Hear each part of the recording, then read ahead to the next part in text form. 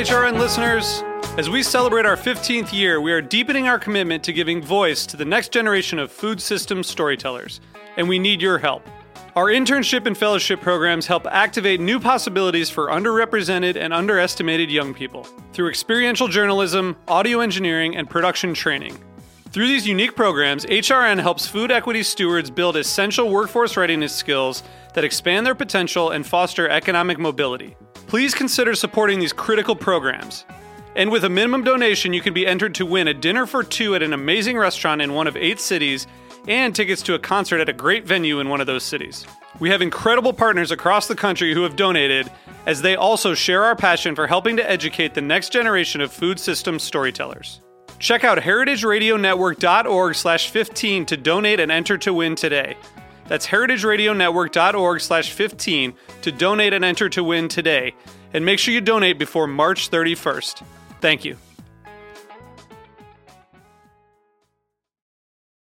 I'm Brian Kenny, and you're listening to the Heritage Radio Network, a member-supported podcast network broadcasting over 35 weekly shows live from Bushwick, Brooklyn. This year, HRN is celebrating 10 years of food radio. For the past decade, they've been taking you behind the scenes of farms, restaurants, breweries, school cafeterias, and more. It's been 10 years, and we're just getting started. Find us at heritageradionetwork.org. This episode is brought to you by Cart Driver, Denver's home for wood-fired pizzas, fresh oysters, seasonal market plates, cocktails, and conversation.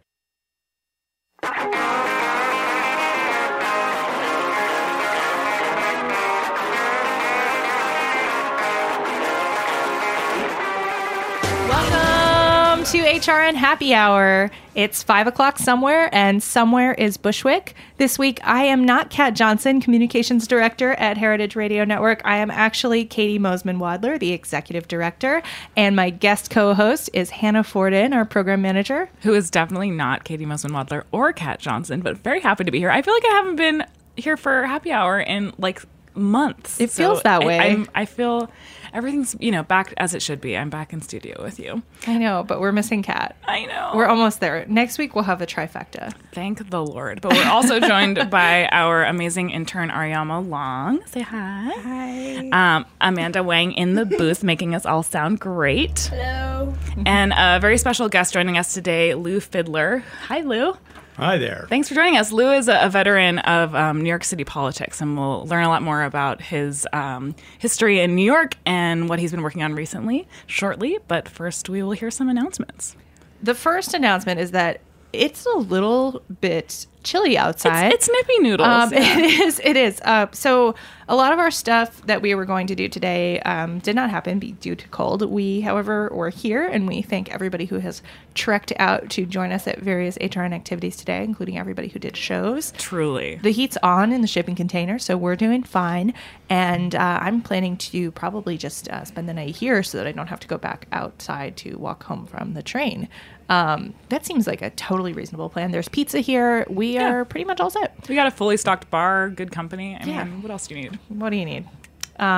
So the other kind of big news that you might have noticed from our last program is that this is HRN's 10th anniversary. We are kicking it off, and I want to let you know, last week we teased a big announcement.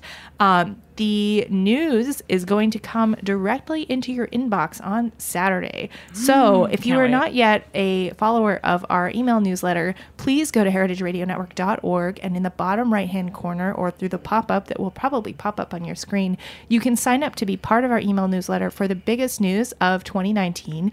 And we can't wait to share this with you. We're doing some tweaks to the website to make this big reveal possible. So stay tuned and hang in there. We're now going to jump into a couple of quick headlines before we move on to our interview with Lou Fidler.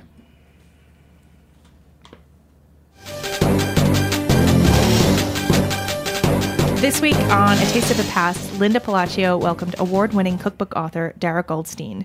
25 years ago, she introduced a generation of cooks to the culture and cuisine of Georgia, the country, in her book, The Georgian Feast, which has just been re-released as an updated anniversary edition. We're all about the anniversaries right now. Also, just side anniversary note, Civil Eats is also celebrating their 10-year. So Yeah, Civil Eats happy listeners, we birthday. are so excited to be celebrating with you, and we should get together and talk about some cross festivities that we might be able to do.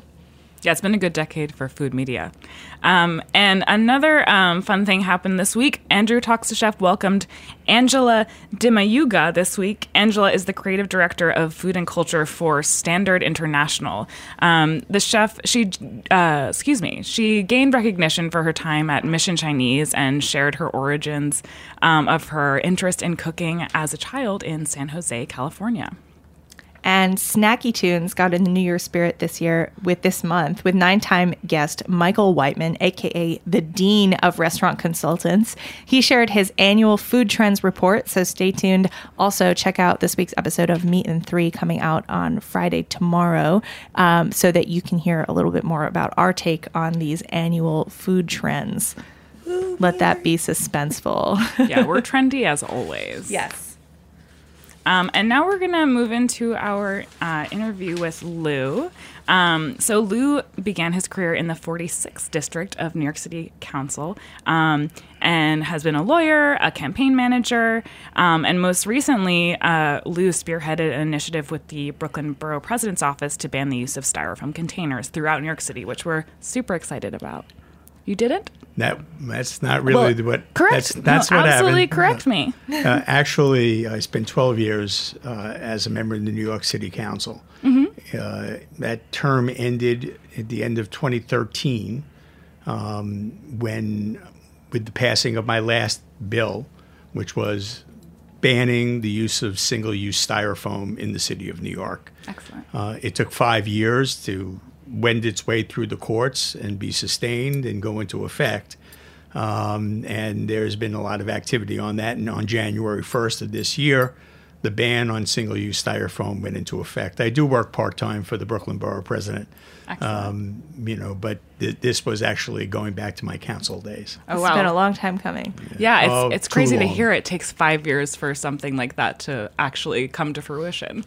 Well, there were mistakes made along the way. The bill required the Department of Sanitation in New York, the commissioner, to make a determination that styrofoam was not recyclable, which it's not. I mean, you can recycle anything, but at what cost and to what market and to what effect?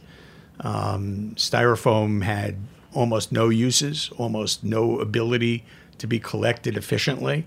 And certainly there was no aftermarket for it. And when the commissioner made their first determination, after I was out of office the following year, it was less than spectacular. And the industry, which has spent millions of dollars fighting us, going back to spending over $1 million lobbying against the bill while I was in the council, took it to court. And the first judge agreed with them that the report did not meet the standards of proof that are required in a court of law, that the determination was valid, and it got sent back for another determination after the appellate courts, this time recognizing that they needed to be a little bit more thorough. They did a great job, and the courts upheld the determination. So that's why it took so long for something that shouldn't have taken so long. Would you be able to give a little bit of background for our listeners who might not be totally familiar with how recycling kind of works on a municipal level, or especially with like New York City Department of Sanitation? We've visited some of the recycling centers along kind of the waterways in Brooklyn. But for people who don't know, talk about like the market for recycling and what does a municipality do to determine whether or not certain items will be recycled? Okay, so recycling is a curb to end product process in the city of New York. In front of my house, I will have one can for plastics, hard plastics, I was the original sponsor of the bill that created that program as well. We'll have a basket for paper, paper goods and cardboard, and then for general trash. And they will be picked up twice a week by the Department of Sanitation. The recyclables are kept separately. They get brought to the recycling center that I'm sure you saw near the Western Brooklyn shore. And then it has to be separated and cleaned, quite frankly. You have to make sure that you're not putting in with things that you're going to process, things that should not be processed, that dilute the product so that it can't be properly recycled. The styrofoam, even in its best incarnation, would crumble when it was put into the truck. I mean, you think about it for a second. You have a styrofoam, coffee cup. Try putting 7 tons of pressure on that and imagining it won't come out on the back end as little itty-bitty pieces, which clearly it would. But if styrofoam is contaminated by any use, it becomes unrecyclable, right? So that coffee cup, unless you washed it out before you tossed it into the recycling bin, would not have been recyclable anyway. You get food in a container, right? It's not recyclable unless you wash it out. And the difficulty of getting people, even true believers, to do those things, just when it's simpler to just toss it in the can, is pretty tough. And then it's got to get shipped someplace where it's going to be put to use.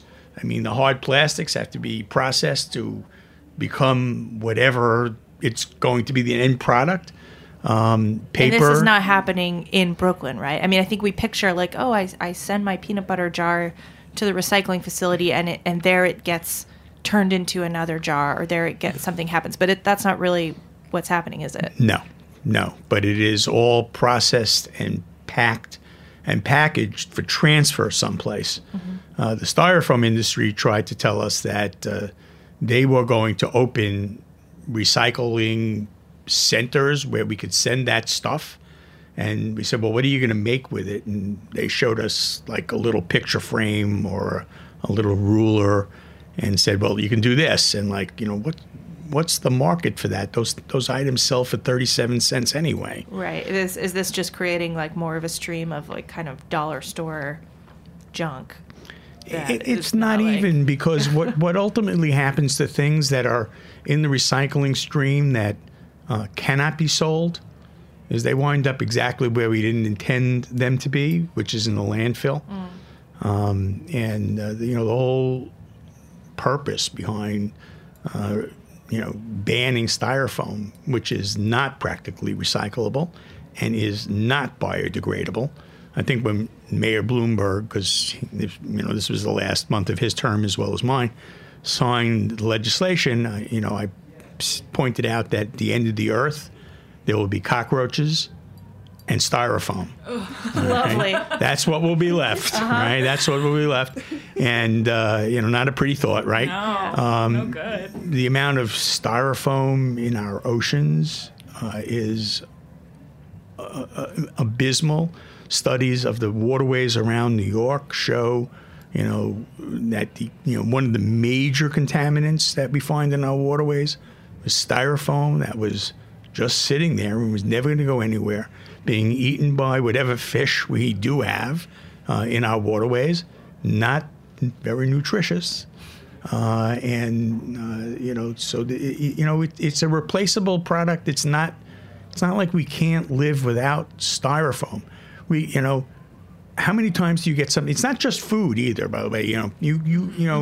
Within the city, you cannot send something with packing peanuts anymore. All right? You really need packing peanuts, or can we use some of that paper that you're going to recycle, or something that I see a lot of now, like the air-inflated bags? Yep. All right? And by the way, why they need to have such big boxes sometimes for such little things, I'm not really sure about that either. But, that seems to be the way they're doing business. I mean, it's you can live without styrofoam and live better without styrofoam. Who are some of the biggest users of styrofoam in New York City, and what sort of resistance did you run into when this was proposed? You know, I think most of the major people that would be expected to use foam, McDonald's, Dunkin' Donuts, indicated a willingness, and some voluntarily just stopped using it. Wow, just like that. If you know, I know this is antithetical to the radio station, but if you went into McDonald's 10 years ago and ordered a Big Mac or a Quarter Pounder, you got it in a styrofoam clamshell. Mm-hmm. Well, that doesn't happen anymore. It hasn't happened in a long time. Yeah. So, but the resistance. Did any of them, like the Dunkin' Donuts and the McDonald's of the world, sort of give any indication of whether it was better for their bottom line to switch to paper before the legislation passed? Excuse me. I believe that it was indifferent to their bottom line. Huh. The replacement products for styrofoam usage are economically feasible. The resistance came exclusively from the styrofoam industry. Really? The leader in the styrofoam industry is a company called Dart.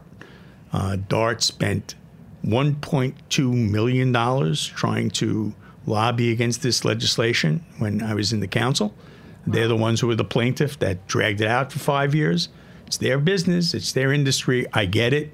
But they knew that if we did it in New York, it was going to be done elsewhere as well.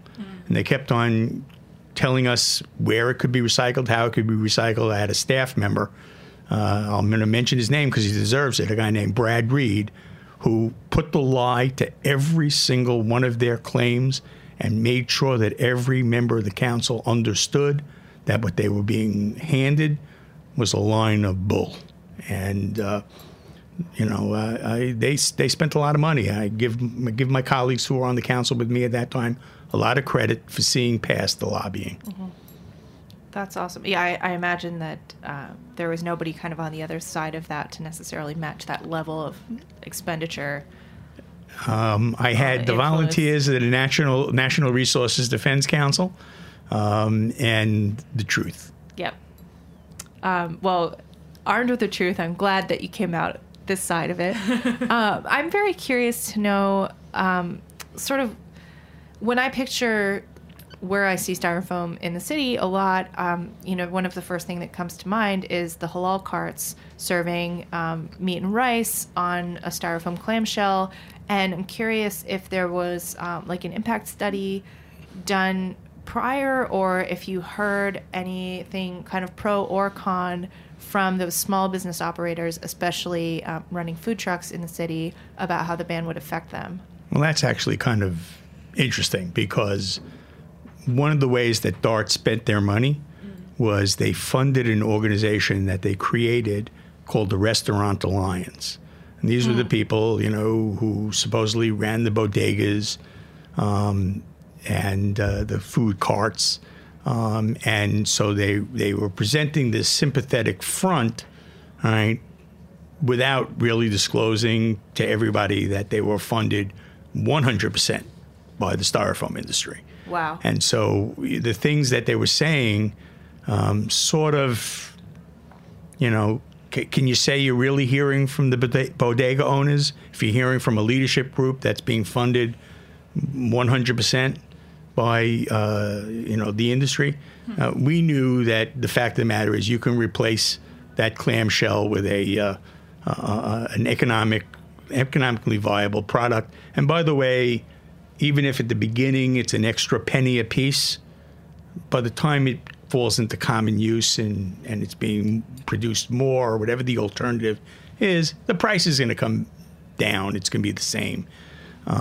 We were able to find that they were funding the Restaurant Alliance because we would go to the filings that are required under lobbying disclosure laws, and seeing that the person who created the entity was affiliated with the same lobbying firm that was being employed by DART. Mm-hmm. So ultimately, that didn't stand them terribly well when it was, when they were exposed for that either. Yeah, it's not a very compelling story once you follow the dollars. So now that it's passed, what has the response been that you've been hearing? So, unfortunately, in the process of passing this, we gave all kinds of, I call it spoonfuls of sugar to help the medicine go down. So, as of now, while it is illegal, it is not finable for another 6 months. So you don't hear, when people's pocketbooks are not being affected because they're getting a ticket for doing something they shouldn't do, you don't hear much of a shriek. So right now, if you walk into a store and they're using illegal styrofoam products, they get a warning.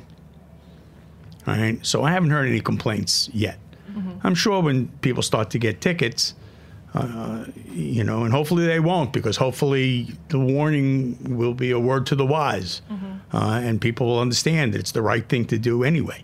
But when fines start coming, there'll be somebody who's going to bellyache about it, because this is New York. I'm sure there will be someone. I'm curious to know more about kind of your personal background and what drove you to have kind of this focus on sustainability and sanitation in your career. Kind of at what point did you know you were heading in that direction, and at what point did you know that you were going to be spending a lot of time thinking about foam? I have to tell you, I've been involved in civics and politics my entire life. I started in politics when I was 8 years old, and it was just something that had interested me. I didn't run for the city council saying I am going to be the guy who increases recycling and fights, for styrofoam or any of the other things that I've done that, I'm proud of. Issues present themselves. You try to think intelligently. I know that I was interested in curbside recycling in the city when I was in high school, and many years before I got to the city council. You have to understand that you're being elected to office for a purpose, and it's not to just collect a check and go home. Politics is a means to an end. The end is government, good government, hopefully. I spent every minute of the 12 years I was privileged to be on the council trying to make a difference. And this is something that I believe will affect all of us for years to come. And I'm very proud of it. Awesome. Well, we're grateful for the contribution. As far as kind of other initiatives that are meaningful and important that you might be helping to propel now, what else are you working on with your role with the Brooklyn Democratic Party? What are you thinking about for the future? Well, it's kind of varied and very different. I know that the Brooklyn Borough President, for whom I do a variety of things, including policy work, has permitted me, because so much of our agenda is similar, to work on certain things that are extremely important to me. One of the things that I worked on extensively on the city council, I was the chair of the Youth Services Committee for 12 years, was making sure that runaway and homeless youth, which were youth who are on the streets unaccompanied, had a place of shelter and a way to transition into becoming productive, tax-paying, healthy citizens. That was, one of the most meaningful things that I worked on. I think I held something like 25 hearings over the course of the year, maybe more, maybe 35, on that issue to promote shelter. And I continue to do that work through Borough President Derek Adams. He's, very supportive. We're on the same page as far as that's concerned. I've done a lot of work, and I did a lot of work on the council regarding the mortgage foreclosures. I don't know if you ever saw the movie The Big Short. Yeah. Okay, great movie. There was a character they referred to in that movie as Chicken Little. I am convinced that I am Chicken Little, except not in the finance industry, because that's that wasn't where I was.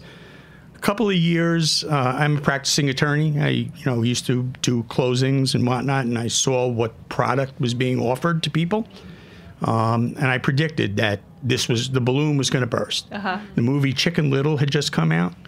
So I sent a flyer to my colleagues with my head on the body of Chicken Little and said, the sky is falling. Familiar? Yeah. And I said, this is going to hit. Let's put mortgage foreclosure prevention services into effect before it hits the fan. And we did. And that became one of the largest homeowner assistance programs that still exists. And now in my legal practice, I'm doing a lot of work defending some of the foreclosures that were commenced in 2007 and 8, where the banks were taking people's property without even serving them legal papers. So those are some of the things I still working on. Awesome. We're going to take a very quick break, and then we will be back with a bit more of our interview, and then we're going to subject you to a round of HRN trivia. Oh, goody.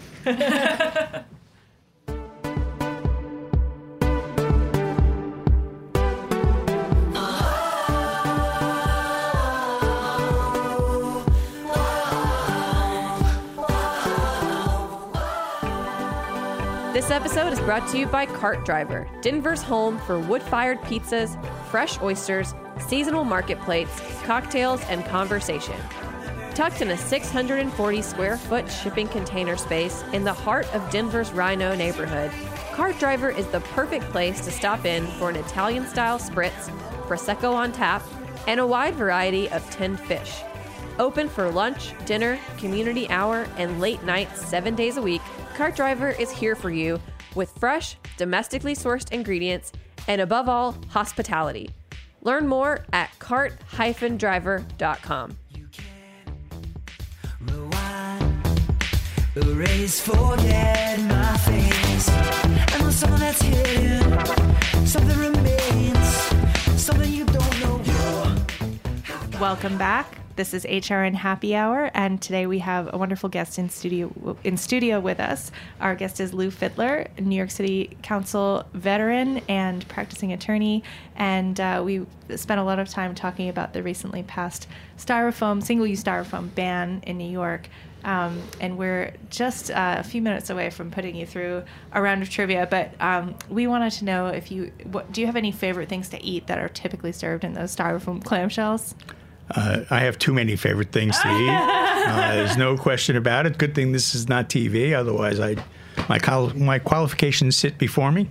But anything that I like to eat that would come in styrofoam can come in something else. That's right. Well, I was you said you worked on the curbside recycling. I was incredibly delighted when a year and a half or so ago in my building in the East Village, we got compost pickup. I was super excited about that.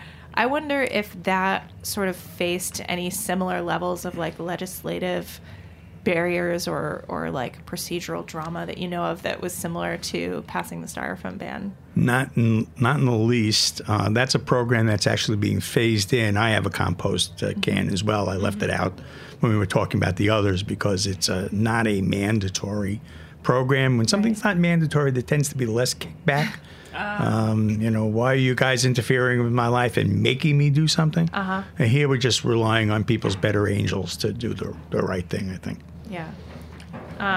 And how do you think overall New York City residents are doing with sort of environmental awareness and hearing their own better angels? I think we're improving. I mean, the statistics on compliance with the mandatory recycling programs is, never what you'd want to see, and a lot of it has to do with the fact that it's mostly residential, that and mostly private home residential. For example, when I go into my office building and I have that bottle, that plastic bottle that I got my water in,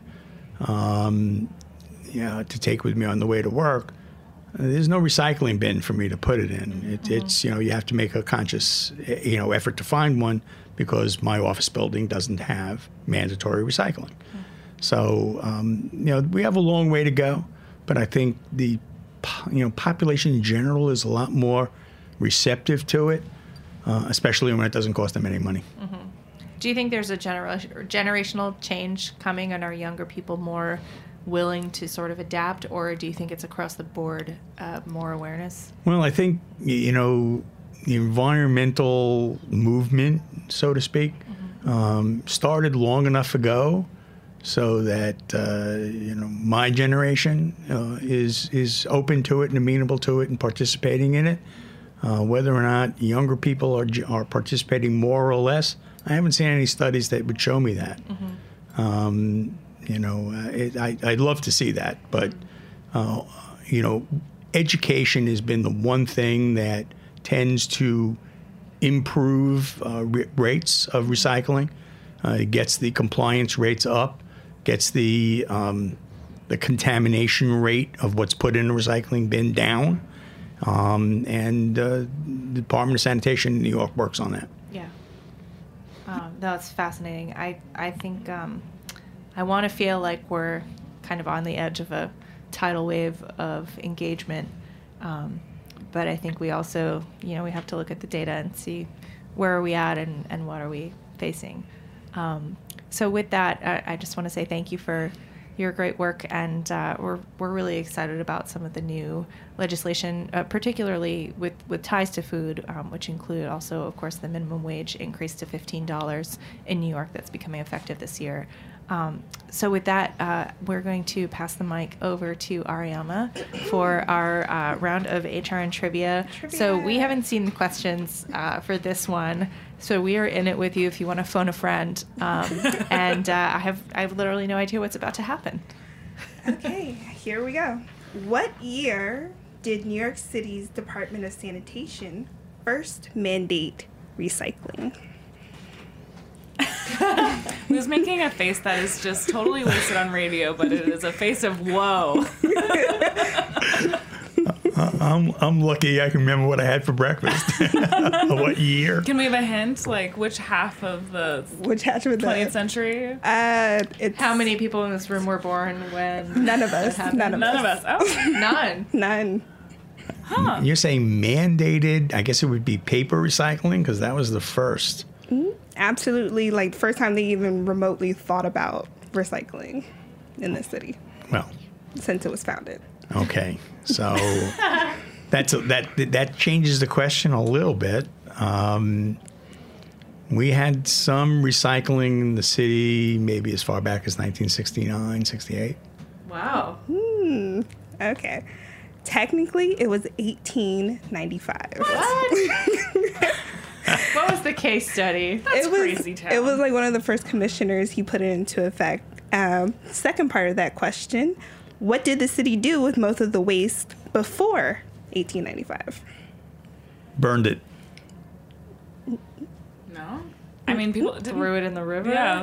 Yep. Really? Oh, God. 75% of the city's waste had been dumped directly into the Atlantic Ocean before the 1890s. Wow. And to Come follow along that with it, up, baby. And also not at all. to follow that up, name parts of the city built on trash or landfills. A great deal of it. Yeah. Starrett City or Spring Creek, Battery City. Isn't Staten Island a land pretty much? A good part of Staten Island. has Really? Staten landfill. Island. No way. Wow. Parts of Manhattan are on landfill. Parts of every borough of the city of New York are on landfill. Yep. District that I represented in the city council was probably half landfill. Wow. Canarsie, Bergen Beach, Mill Island. I don't know how detailed an answer you got there, but You got some of the main ones. Some of the big ones that most people don't know about is parts of Staten Island, Battery Park in Manhattan, Rikers Island in its entirety, Wow. parts of FDR Drive, and Ellis Island. Wow. Totally built Our on trash. ancestors came in on a big trash heap. Wow. Okay, here's neighborhood trivia. When did Kings Plaza Mall open? Okay. I'm going to say 68. Oh, you're so close. 69? Give it to you. Close. 1970. Okay. Oh, I think that's a win. That's respectable. I would count that as a credit. And what is the preferred nickname for Manhattan fish, a favorite of Jamaica Bay? Of what kind of fish? Say it again. Exactly. The official name for it is Manhattan, which is also striped bass, but there's a nickname for it in Jamaica Bay. So in Jamaica Bay, what is striped bass known as? Mm-hmm. See if anybody can guess it. Is this like particular to food, like when you're eating it? Specifically, like when you're on Canarsie Pier and people are fishing for this type of fish, My husband this is what would they know refer this. to as. He fishes for bass in the East River. Chris, are you listening? Call me. Call me right now. I only know because like I live right next to Canarsie, so they always It's talk about it. it's not the sheep's head, is it? It's not the sheep's head. Okay. I mean, not an obvious nickname like Striper. It's something really weird. Okay, that I want to know. love. I want to know. I want to Okay, so they call it peanut bunker. Peanut bunker. Peanut bunker. Why? Which is small adolescent striped bass or Manhattan fish. Because they look like peanuts when they're little? I don't know. Maybe 'cause They're yeah, juvenile and they yeah. like pop up under the water, so they like jump around like little peanuts. I'm going to have to On the ask some pier. of my Jamaican brothers and sisters Yeah, if that's yeah. real. I've never heard it. Never heard it. You'll have to get back to us. Walk on that. along the pier, do it. Ask them. All right. What are you fishing for? So funny. And that concludes my trivia. Dun, Nice dun, dun. job. That Good was trivia. I feel like I got smarter actually in this round of trivia. Sometimes I question it. But that was really good. it's good to know we Lou, might you be did an standing on excellent job. I'm very impressed. landfill. Well, it was, I kept on thinking I was supposed to say what is, but Oh no, we're not that. We're not sticklers for. No Trebek mustaches in this room. Yeah. Yeah. The thing about HR trivia is that everybody's a winner every Yeah, week. no matter what. Yes, no matter what happens. But we're so glad to have had you. Thank you and congratulations for winning trivia. And we hope Very that you'll proud. come back and join us again sometime here at HRN. thank you. This was the hour to be happy. I'm happy to be here. Yes, and Thanks a lot. congratulations on your first trip to Bushwick. Oh, I've been to Bushwick. Not just that- this part. not Okay. to Moore Street Got in it. Bushwick. Okay. Well, so- welcome to Moore Street. Okay. Thanks all so much. We'll see you next Thursday for our next installment of HRN Happy Hour. And don't forget to stay tuned to our email newsletter on Saturday. Big news coming. Talk soon.